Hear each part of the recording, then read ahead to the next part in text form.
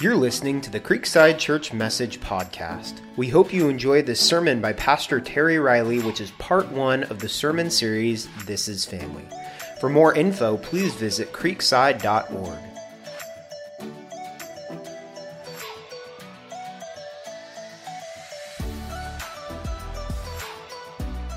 I'm excited this morning. We're launching our series, This is Family. Is anyone else excited for this one? Super excited for family. I have a huge family, so I'm real excited to hear what God's going to do for us here in family at Creekside. So as we get started, would you please take a look at the screens? Please, Kim, let's hear it, right? What are you harboring? Because God knows I would really love to hear this. You always got special treatment. Because I'm black? No, because you're black and you're adopted. Oh, yeah. Hit the jackpot with that combination. Couldn't have had it any easier. In our house, you did. With our mother, you did. All right. Okay, here we go. Why can't you just admit it, man? Admit what? Just admit that you were more important to her. And that she wanted to make sure that you felt special every single minute of every single day so that you wouldn't feel like the odd man out. Gee, Kevin, I wonder why she was worried about me feeling that. What does that mean? Just go back to your hotel. No, hold on. Randall, hold on. No, what does that mean? It means you treated me like a dog. And just like a dog, I kept coming back again and again, just hoping for a scrap from you. Like a crumb of affection, kindness, respect. Respect? You wanted my respect? Yeah. Yeah, okay. No, you wanted to show me up, Randall, which is what you did every single chance you got. No, you showed me up. I'm done with this conversation. Done with this conversation. Any other family, I would have been the star. You know what, bro? You're no star. That is a star. Get your hands. Get your hands off me. You don't push my body. Don't touch me. What is wrong with you? What is wrong with you? Oh my God. Don't put your hands on my body. Go stronger. Yeah. Is that the man? Ow! What face, Kevin! Hey, Kevin! You alright, man? Do you want me to call someone?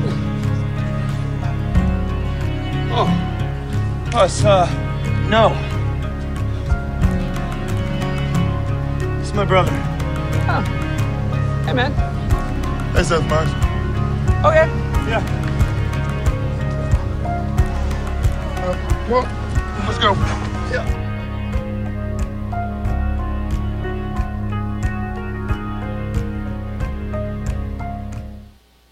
Don't you love family?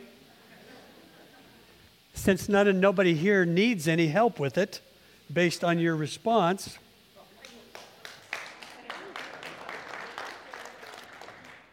too late. The damage has been done. Hey, there's a thing on your table. I was going to have you do this during service, but would you take this, grab this, take it home, and fill it out and bring it back next week? We talked about this on a couple of other occasions, but we're trying to do some just evaluative things and seeing where the Lord wants us to kind of focus and do some things. But would you do this as a family? And if there's, if it's for a male and a female, put the 2 ages. Would you do that for me? This is really helpful information. I know sometimes you think, well, what's it do? It does a lot because we're really trying to hear the voice of the Lord for a lot of things. So if you would do that and bring it back next Sunday or send it, that would be an incredible help. And if you forget, we're going to do it again next Sunday just to try and get as many people here as possible. Dustin kind of did a shameful plug for his last place finish. And I just want to say that I had this team yesterday that was, really good. And I'm going to show them. Reese, would you stand up? This is like seal the deal handskin right here. And then my wife. Yeah, stand up. Okay, this was my team, and we beat Dustin's team by 8 strokes. So we didn't finish first, but we had a lot of fun beating him. And here, I don't brag very much. Well, I guess I brag sometimes. Okay, maybe more than I should.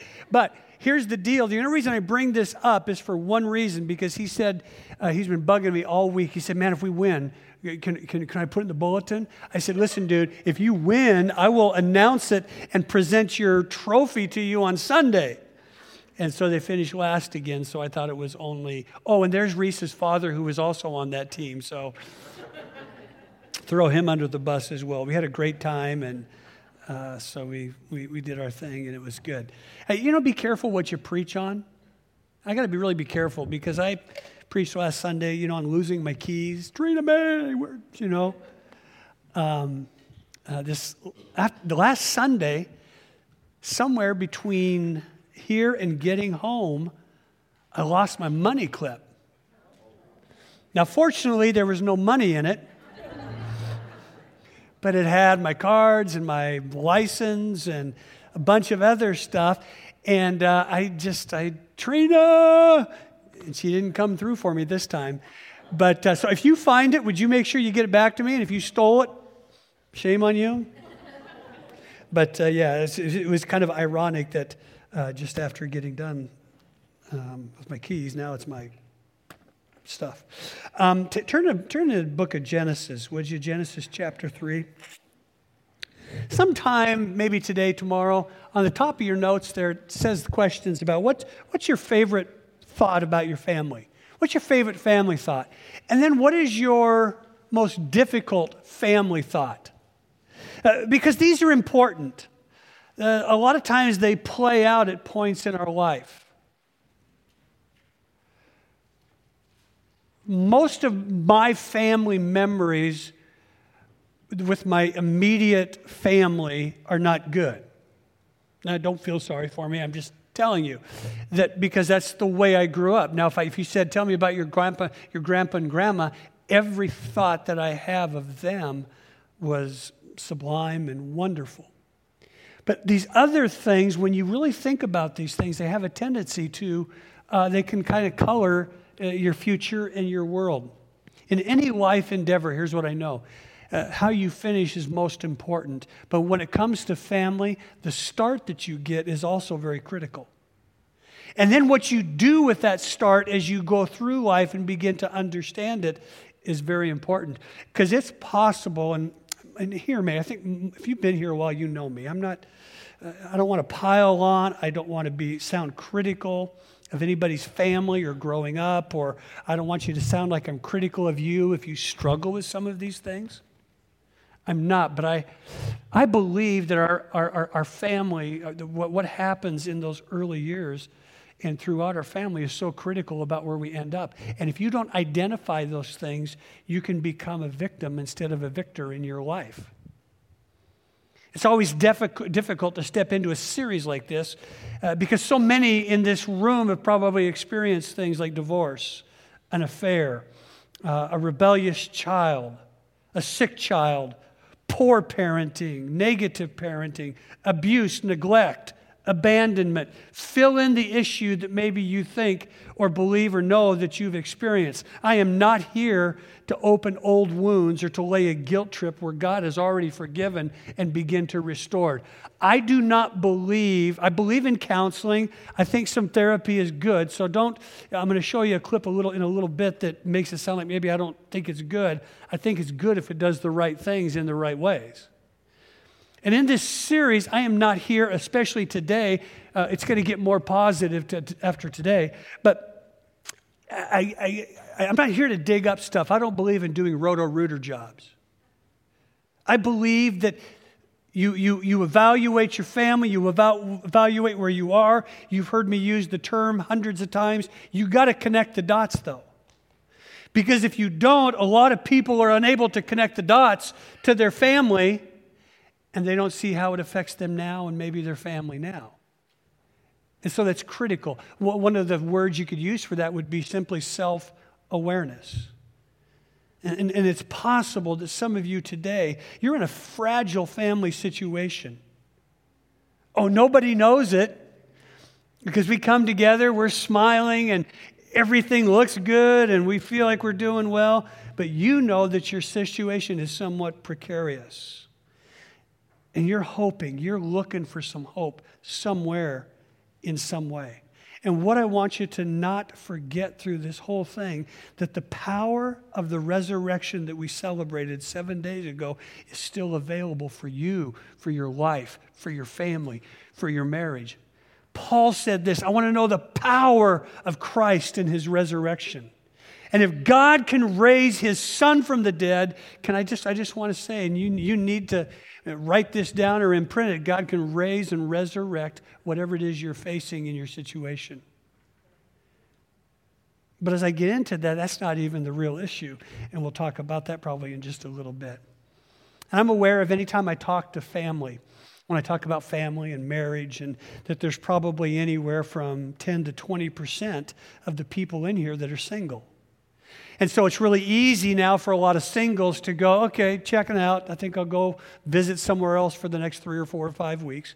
And that's fine. But here's what I want you to know, that I think that whatever I talk about in this next season, especially today, but really for the whole time, it is relationally based, which means this. Just about any relation you face, you experience, you're engaged in, it will fit, whether you're married, whether you're a parent, or whether you're just friends. Or here's the critical one, if you have a desire to get married at some point and you're single, I believe all of this will help you prepare for that. Because ultimately, it's what we do a lot of times on the front end, and we understand about ourselves on the front end of a marriage and family relationships that will help us get through whatever it is that we face. So let's pick it up in Genesis chapter 3. This is the first marriage, the first family, the first problems, the first quarrel, and really the brokenness of all of us in our lives that causes all the problems that we face. Chapter 3, verse 1 says this. Now the serpent, speaking of the devil, was the most cunning of all the wild animals that the Lord had made. He wasn't a wild animal.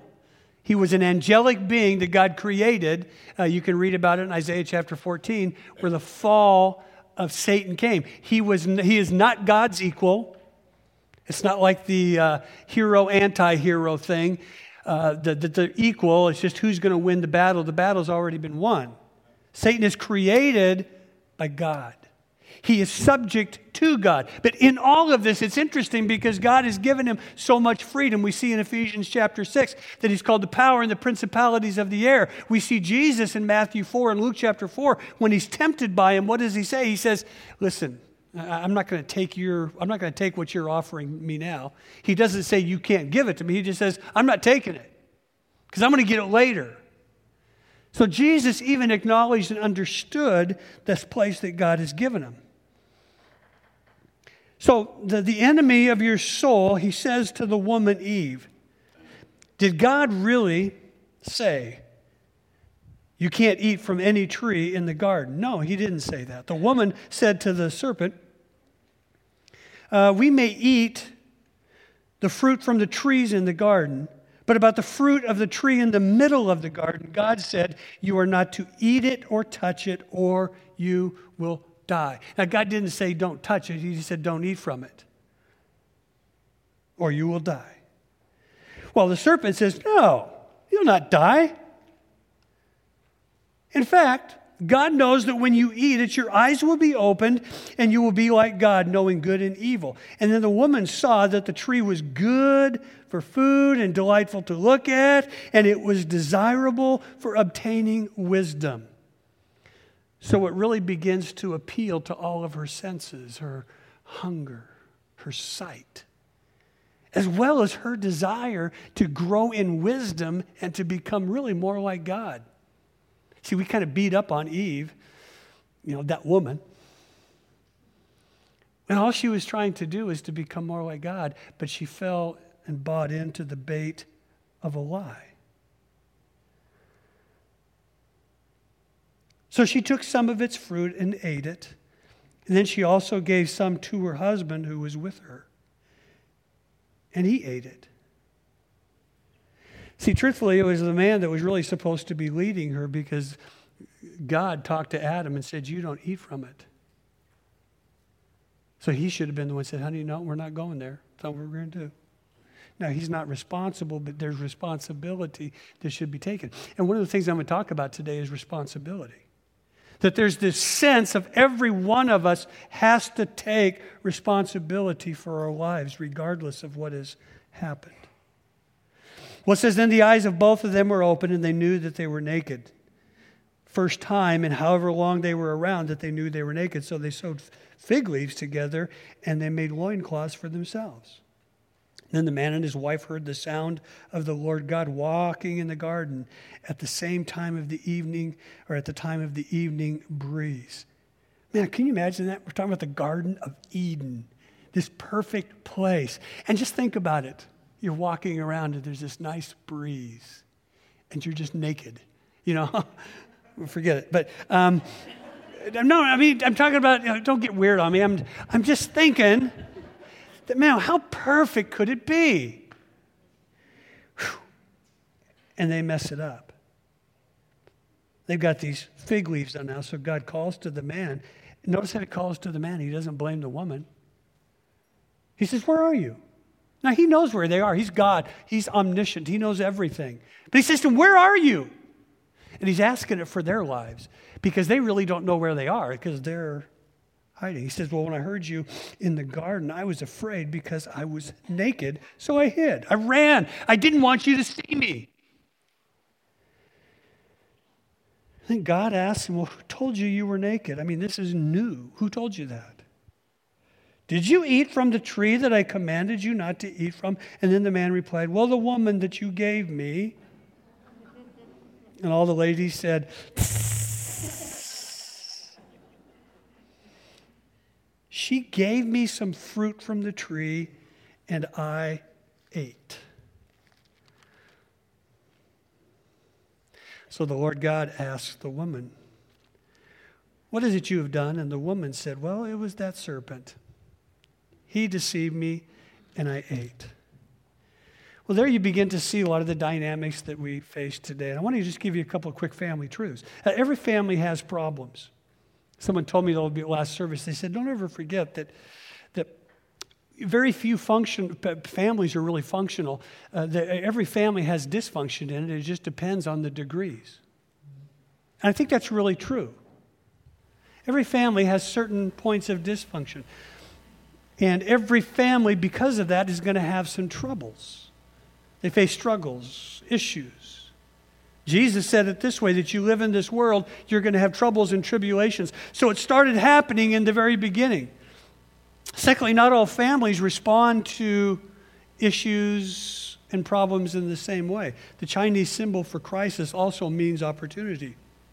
So you can have a family that sees a crisis, they're faced with the crisis, and they're going to go, let's gather around. We're going to make this our greatest opportunity. And there's other families that see a crisis, and they're going to begin to splinter and say, and they're going to do what Adam and Eve did. They're going to begin to point fingers. Well, if you didn't do this, if you were this way, if I wasn't that way, blah, blah, blah, blah, blah. So not all families respond the same way to problems. Author Donald Hughes said this, in churches, people have a superstitious view of what Christianity, or that Christianity will keep them from all the problems of life and in families. But they are subject to the same problems as everyone else. And part of the reason is because they lack strong relationship skills. Just being a Christ follower is not a rabbit's foot. And hear me, loved ones, don't a lot of us think that?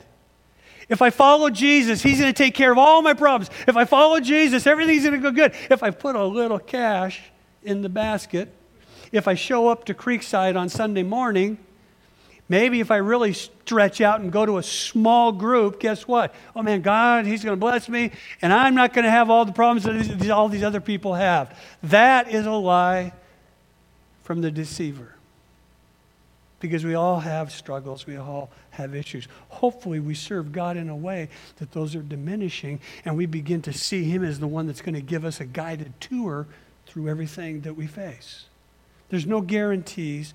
Christians are simply called to be distinctive from the world and to live on the basis of what God says. This is what Jesus said in Matthew 7. Everyone who hears these words of mine and puts them into practice is like a wise man who built his house on the rock, versus the unwise man who didn't do what God said, and he built his house like it was on the sand. Let me give you some biblical examples, because we have a tendency to begin to look. Hey, students, I'm going to need you. Would you guys sit down, please? Or go out, one of the two, please? Okay? Okay, then you'll need to stay out, please. Okay? Thank you. Biblical examples. We forget, we kind of varnish the Bible. And we begin to look at it and we go, wow, everything's perfect there because, well, it's the Bible. But we forget about from the very beginning, Adam and Eve, they sinned, they went against God's way. And then they had, just the next chapter, they had two boys, Cain and Abel. And what happens? I mean, within the first 3 verses, we see that we see that Abel brings this wonderful sacrifice to God. Animal sacrifice that really was pre-seen, or we see it early on in Genesis chapter 3, when God gives a sacrifice, takes the skin to be able to clothe Adam and Eve with it. So you have the one son who brings the nice sacrifice. The other son says, I think I'm going to do this my own way. I'm kind of a vegetarian guy, so he brings vegetables and crops to God. And God says, I'm sorry, that's not acceptable. That's not what I asked for. So what does he do? It says that he got depressed. His face was down. His countenance was downtrodden. Then he gets mad. Because usually depression is based in anger, so he gets mad. And what does he do? He goes out and he kills his brother. So we see very quickly after the fall of man, of Adam and Eve, who walked with God, had the perfect environment, had the perfect opportunity to know God better than anybody else, they choose their own way. And then their kids do this crazy thing. And we see the first murder. If there's any family that was as close to perfection as any, it was this family. Then we begin to study Isaac, who had a son, Esau, and Jacob. Isaac, the dad, favored Esau. The mother, Rebekah, favored Jacob. And we got some serious deception that took place in this family. Parents were playing favorites with their kids. They were deceiving. And we begin to see that then begin to happen in the next generation. Favoritism continued with Jacob and Rachel. Joseph was their favorite son. Remember, we spent a number of weeks talking about the relationship that he had with his brothers. His brothers hated him, literally wanted to kill him. And by the end of the story, Joseph, because he's so godly, brings the family back together. Someone said this, we got to put the fun back in dysfunction. Can I tell you something? You can never put the fun back in dysfunction. It's always going to be there. And what the key is to most dysfunctional families and things that we deal with is because of our origins. It's because of our fall.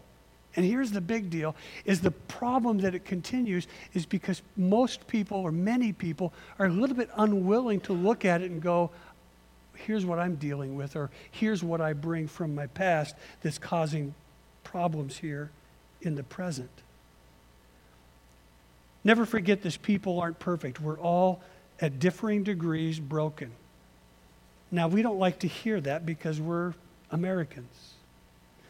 We have everything, don't we?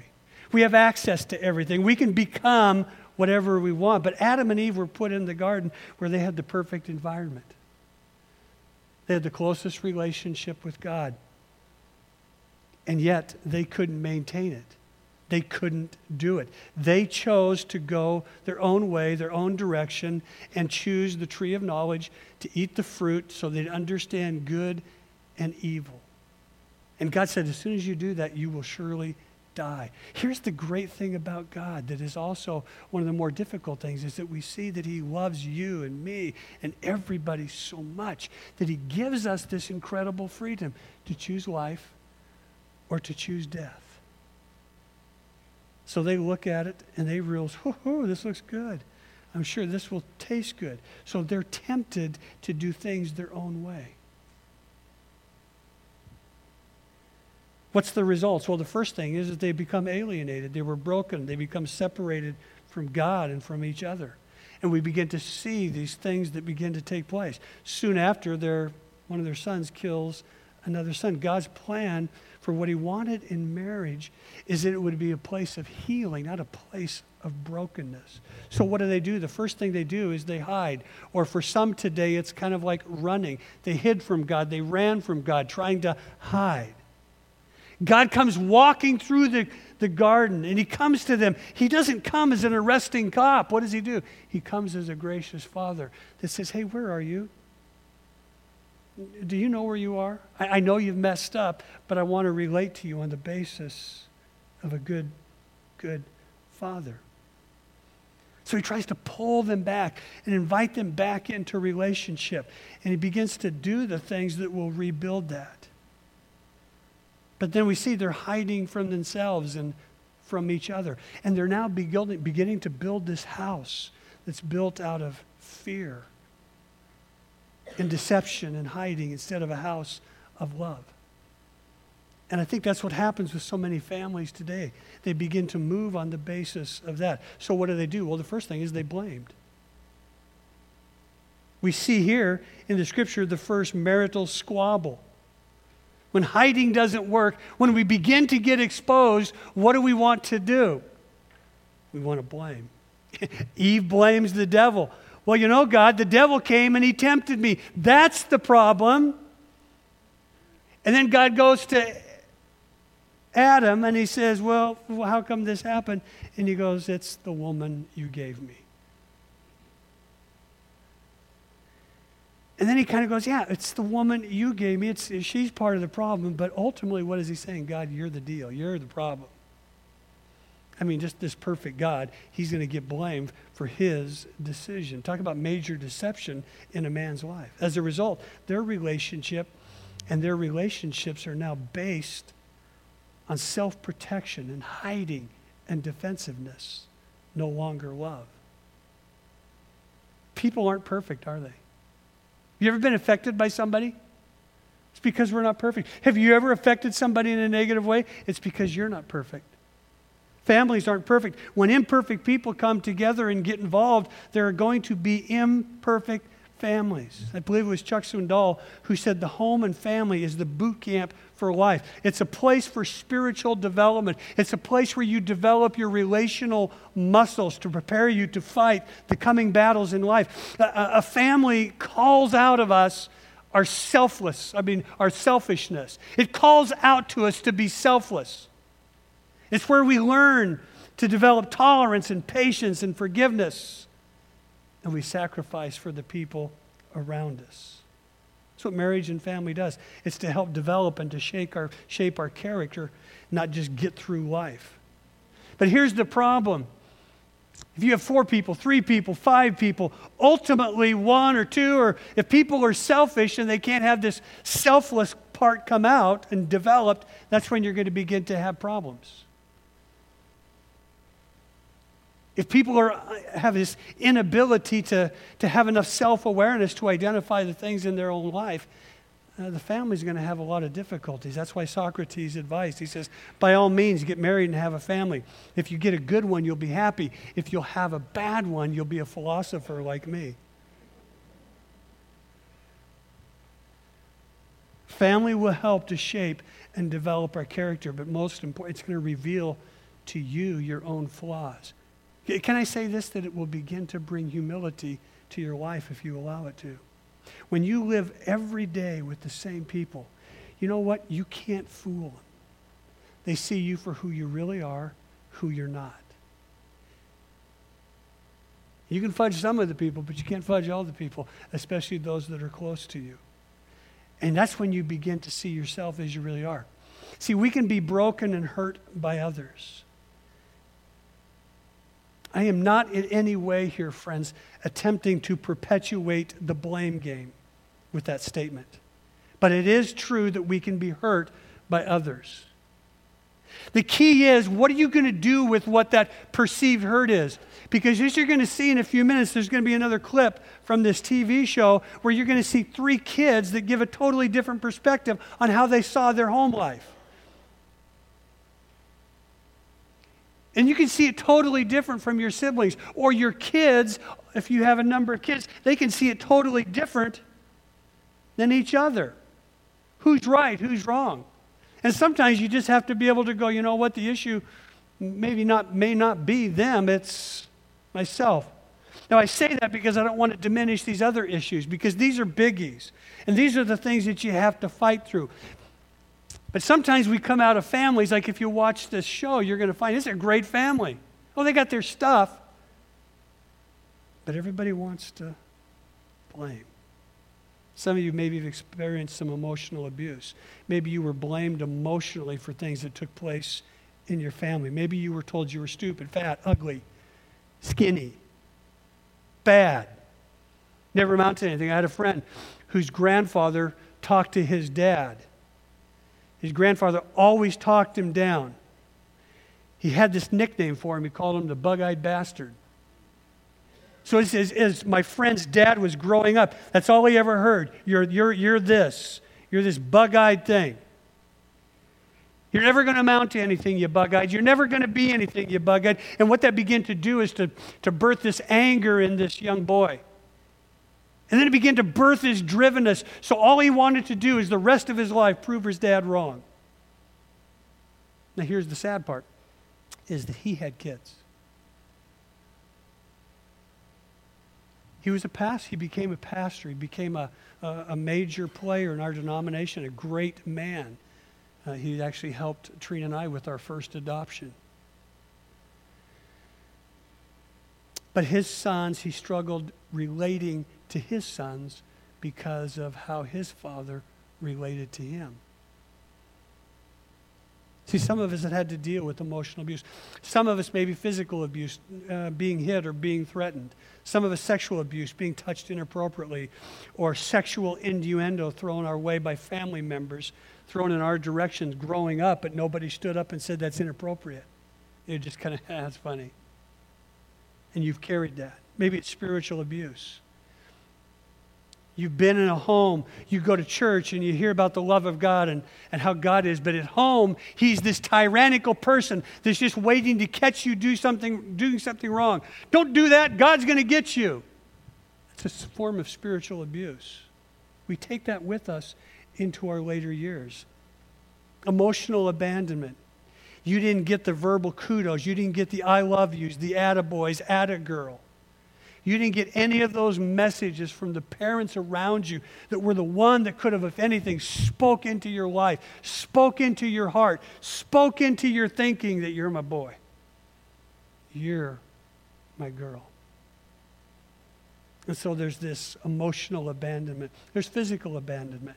You didn't get the physical hug. You didn't get those things that you were desperately needed. The presence of your parents.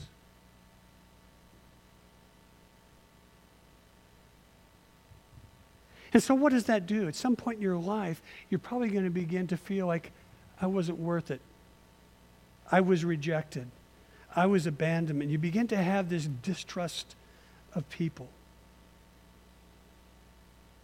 I've told you so many stories about I can't remember if I told you this, but because I never met my biological mother. I know I've told you that, but never met my biological mother. She left my dad before I was 2, so I never knew her.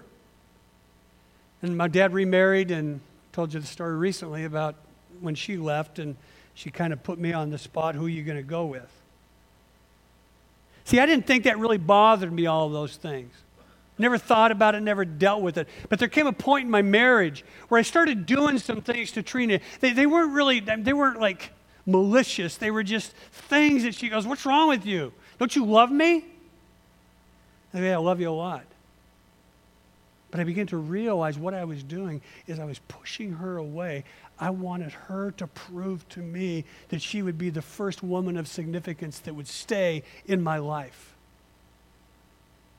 because of abandonment. Everybody else, the 2 key women in my life, left me. What are you going to do?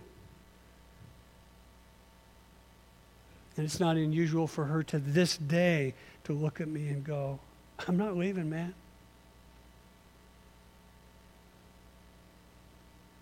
But some of you have felt that.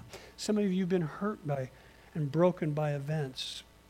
People around you constantly fighting, screaming, and divorce.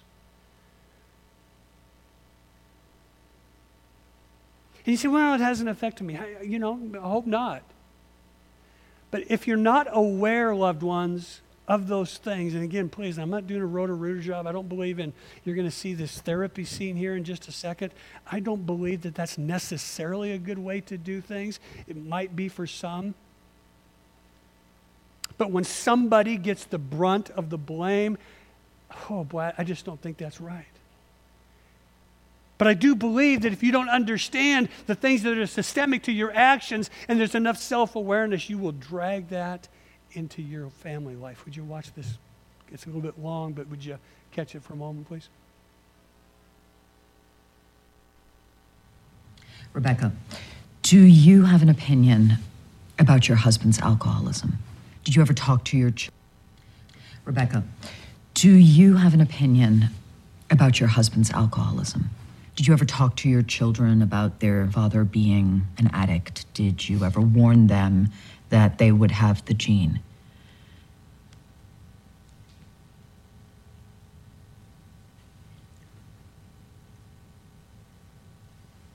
My children lost their father when they were 17. They didn't have their father at their high school graduation. Randall didn't have his father when his children were born. Kate will not have her father at her wedding. So they had 17 years of memories, and that's it. There won't be any new ones for the rest of their lives. So, no, I did not sit them down and color their memories of their father by talking about the one part of him that wasn't perfect. And you really do a disservice by calling my husband an addict because he was so much more than that. Thank you.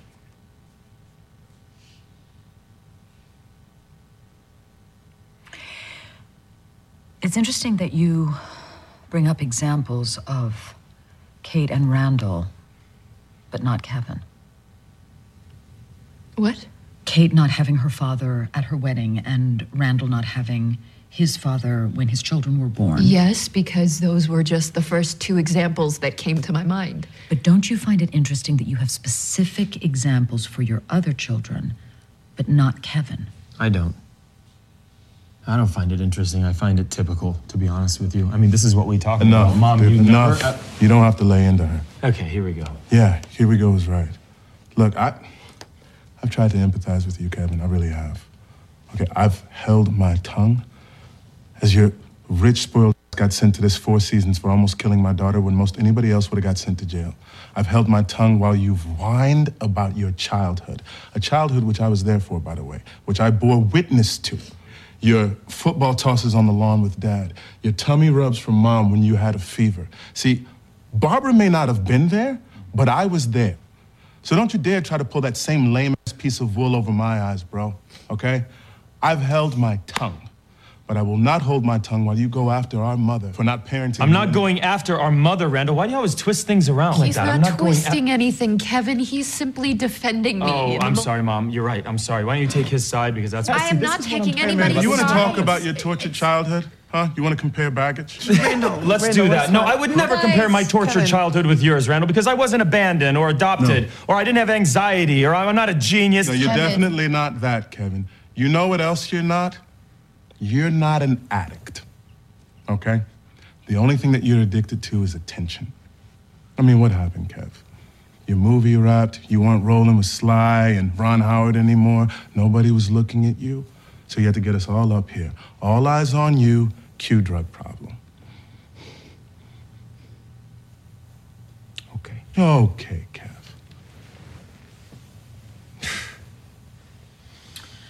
Okay, guys. No, you know what? I want to know your thoughts on this, Randall.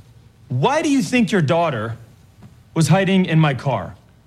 Why do you think your daughter was hiding in my car? Have you ever thought about that? What about it? She was avoiding the Randall show. Don't you dare No, talk welcome about to the that. Randall show, ladies and gentlemen. Kevin. Adopted by white people, 2 dads. Does it get any more interesting than that? Well, not for Randall. So you move your dying father into your home without thinking about what your wife or what your kids think of that, and then you bring some strange girl into the house after he dies, right? And the only person sitting there that no one's paying attention to is your daughter, Tess. You know what? I'm done, man. No, Randall. And cue Randall out the door. Cue Mom chasing her favorite son. This is such a predictable movie. You are so predictable. You raise your voice to her one more time. All your children you love equally, fine. right? That's Yes, what you keep saying. do love all I'm my sure that children you the do. same. Wouldn't it feel refreshing, though, just to right here in this forum, because this is where you do that kind of stuff, to just tell everyone the truth, which is that you love Randall the most. He's your favorite, right? True, It's Kevin. not true. That's absolutely it's ridiculous. Yeah, I'm not okay, it's gonna ridiculous. say And that, name me one Kevin. thing that you and I have. one thing that you and I have that is special, that is just you and me. Not all of us, not me and Randall, not me and Kate. Kevin, can you stop? I'm flustered, and it's not kind of you Well, what just you're doing. admit that you love Randall more. We can stop pretending to be No, this he perfect was little just family. easier. He was easier, and he didn't recoil when I touched him, and he wasn't some sullen teenager who was angry at me for no reason, and he didn't abandon me and move away after his father died. See, I show you that because I think you see the different perspectives that we can get in our families. Everybody can grow up in the same place, but we never see it the same way. And that can affect us because the reason they're there is because I think that I'm not a therapist, but there's almost this subtle insinuation that Kevin's drug issue and addiction is due to his family situation and how he grew up. I'm not really convinced of that. I believe it can affect him, but every one of us, loved one, as we get older, we have to be able to take and understand who we are, have enough self-awareness to make the decisions, to not do what has been done for so much of our lives, is to point and to blame.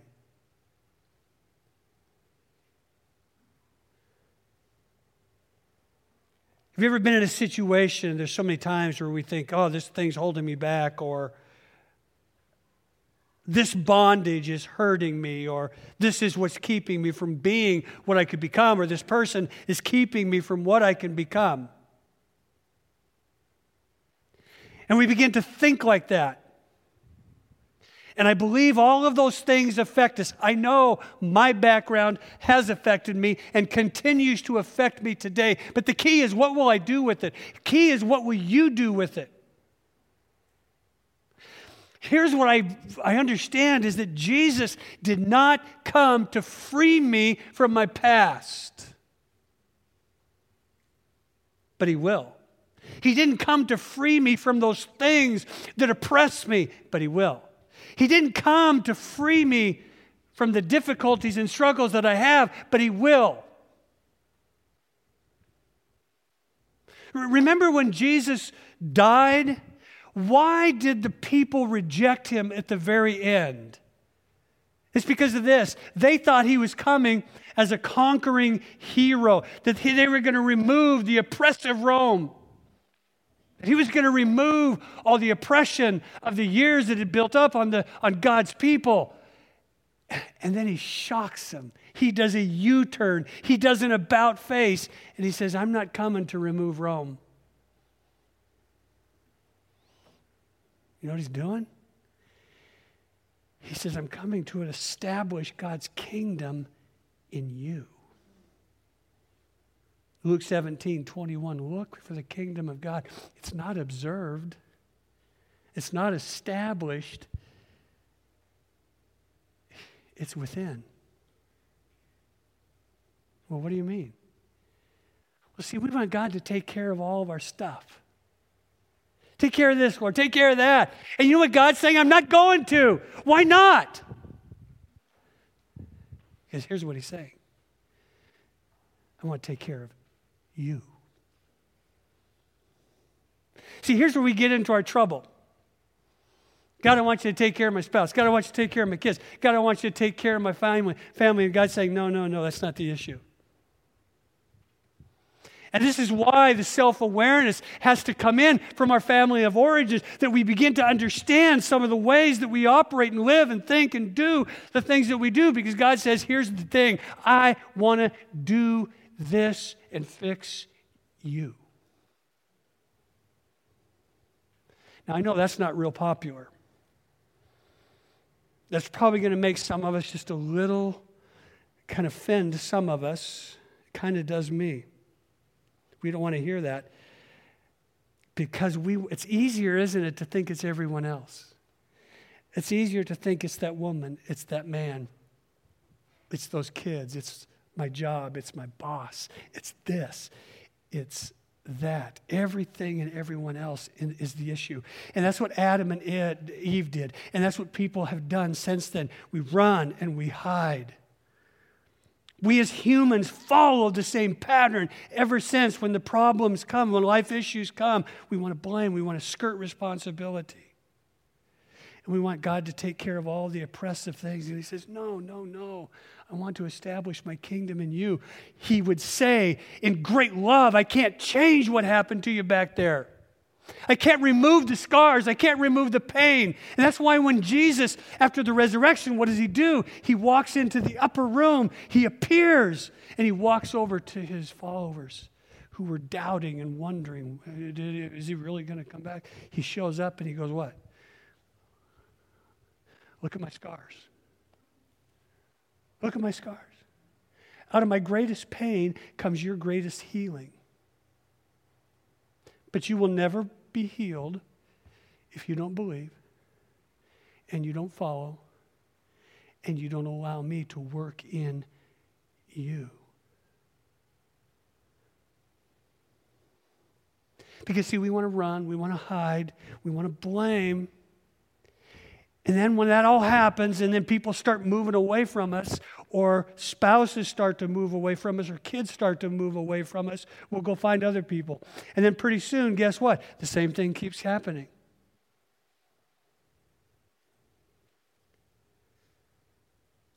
And then we don't have the awareness to go, God, what do you want to do with me?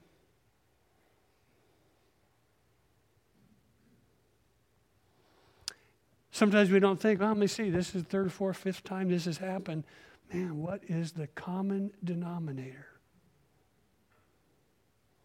Me. God goes, you want to fix it? You want to fix them? You want to fix it? But I want to make this about you.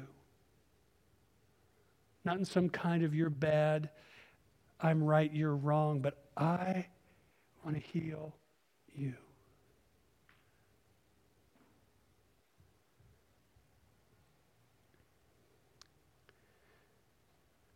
Hiders and runners always blame people and circumstances, families, spouses. And hear me, I know that there's, I know some of you have been hurt greatly, so please, you gotta generalize with me a little bit.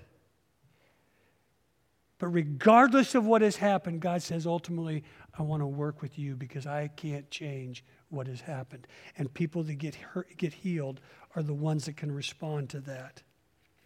We have a tendency to grab a mirror, pretend this is a mirror. You know what we do with the mirror? We open it up and we look at ourselves, and we might get a glimpse of this is wrong. And so what do? We'll kind of start trying to fix the image. We'll paint the image. We'll clean up the image instead of closing the mirror. And as God says, don't look at yourself and walk away on the basis of what I say about you. Hear what I say, because that's where your healing will come. But we want to change the image instead of the person. And God says, I want to work on the person. God knows you. God knows me. And see, if he knows that if he takes your life and he just puts this new thing around you and takes things away from you and changes the people and circumstances around you, this is what he knows. What you will do is take you, and you'll feel like everything is new, but you'll still be the same old you, and you'll go to another place or circumstance, and you will have the same problems because you are still there. Now, this is counseling. Some of the reasons we never move beyond because we just think Jesus is going to zap something and take care of it, when he says, you're the it that I want to walk in. It's so easy to begin to believe the best way is to protect ourselves, hide, run, blame everybody else. Here's what we need. We need truth. Here's the truth. We have entered into a broken world. We are broken people. By that I mean we're sinful. All of us have differing degrees of brokenness. Romans 5:12 says that sin entered through one man, all have sinned, but life has entered through Jesus Christ. We basically are part of Adam and Eve's failure because we failed ourselves. So what do? We understand that truth. Secondly, then we take responsibility for our lives. I was talking with this young man. He was 23 recently. Bright, articulate, smart. Has this incredible capacity to be able to see most things from about a 35 or 40-year-old perspective. He just experienced some significant family trauma. He's got 3 siblings. What's interesting is that the 2 middle siblings are the ones that go, wow, this is perfect, this was good, this was great. The youngest one, the 4th child, goes, I'm not so sure about it. I got some questions. He's the one, the firstborn, that said, no way, this is wrong, I am not going to change toward it, and I can't accept it. And as we're talking and he's going on and on, I said, listen, friend, first time I met him, I spent 3 hours with him. And I said, this is what I said. I wrote it down because I wanted to give it to him so he would know. I said, if you don't face and deal with your past, and I was specific about the situation in his family, you will drag that into your present, and it will be the anchor that holds you back from your future. And see, what all of us have to know is that God understands your brokenness. God understands the pain that every one of us in this room has faced in our families. But he says, I'm the one that can heal it. But I really can't heal it until you acknowledge any part of it that you have. God spoke to the children of Israel in the book of Jeremiah. They were wayward. They were running from him. He said to them, I got a concern. You've forsaken me, the spring of living water, and you've dug your own cisterns that cannot hold water. He says, you tried to make wells so that you can drink of the water that you need. But he's saying is they're leaky, they're broken, and they're not going to hold the water that you need. But I love it. You know what? God doesn't hold it against them. He doesn't condemn them. He continues to reach out to them and to bring them in. And he says, I want to restore you. I want to be the one that can take care of your thirst.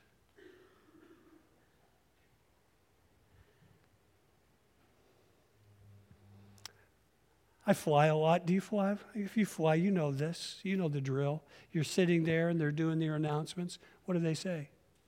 If you're traveling with the young ones today, if we lose cabin pressure at about 10,000 feet, you're going to have these little masks that come down. Put yours on first before you help somebody that's traveling with you. Why is that? Well, because you really can't help somebody else until you are helping yourself. Wherever we're broken, loved ones, and I'm not talking, listen, some of you have got great families and you celebrate that. But if we're having trouble, the reason, the first place we got to look is just our origins and our past and what we're dragging in to the present. And ultimately, that's going to cause us to hide and to blame. But some of that great past in your past, you can hang on to it, or you can do like Jesus said and said, you know what, the scars of my past are going to be the greatest place of my healing, and I'm going to allow Jesus to use it for that. My hope is that every one of us will give God the opportunity, if you're in any way have to deal with any of that past stuff. Not all of us here do, so don't go beat me up. But if you do, acknowledge it. Don't be like the guy who runs into the doctor's office. He's got a compound fracture. He goes, Doc, I think I broke my arm. Can I get it x-rayed? Oh, yeah, we're going to x-ray it because that's broken. We're going to have to reset it. So the doctor gives him the x-ray.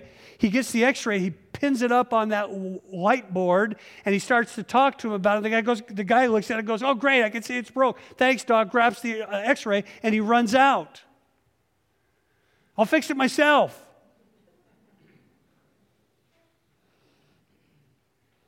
And he had to make the decision to do that, but ultimately we need a doctor to fix some of our stuff. Dr. Jesus, to come and to bring healing and wholeness and health. greatest breakthrough I ever had, 2 breakthroughs that I've had in my past, is when I was 32. And again, I told you the story. I won't tell it again, but I just said, God said to me, you treat your father like you want him to treat you, because he never did. And the day that I started doing that, it began to change me. I didn't blame my dad for who he was. I said, I'm going to treat my dad for who I want him to be. He died 6 months later. When he died, I got no regrets. None.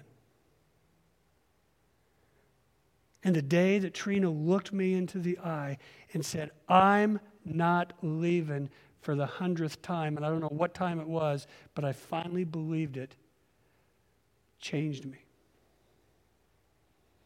But I had to acknowledge and connect the dots.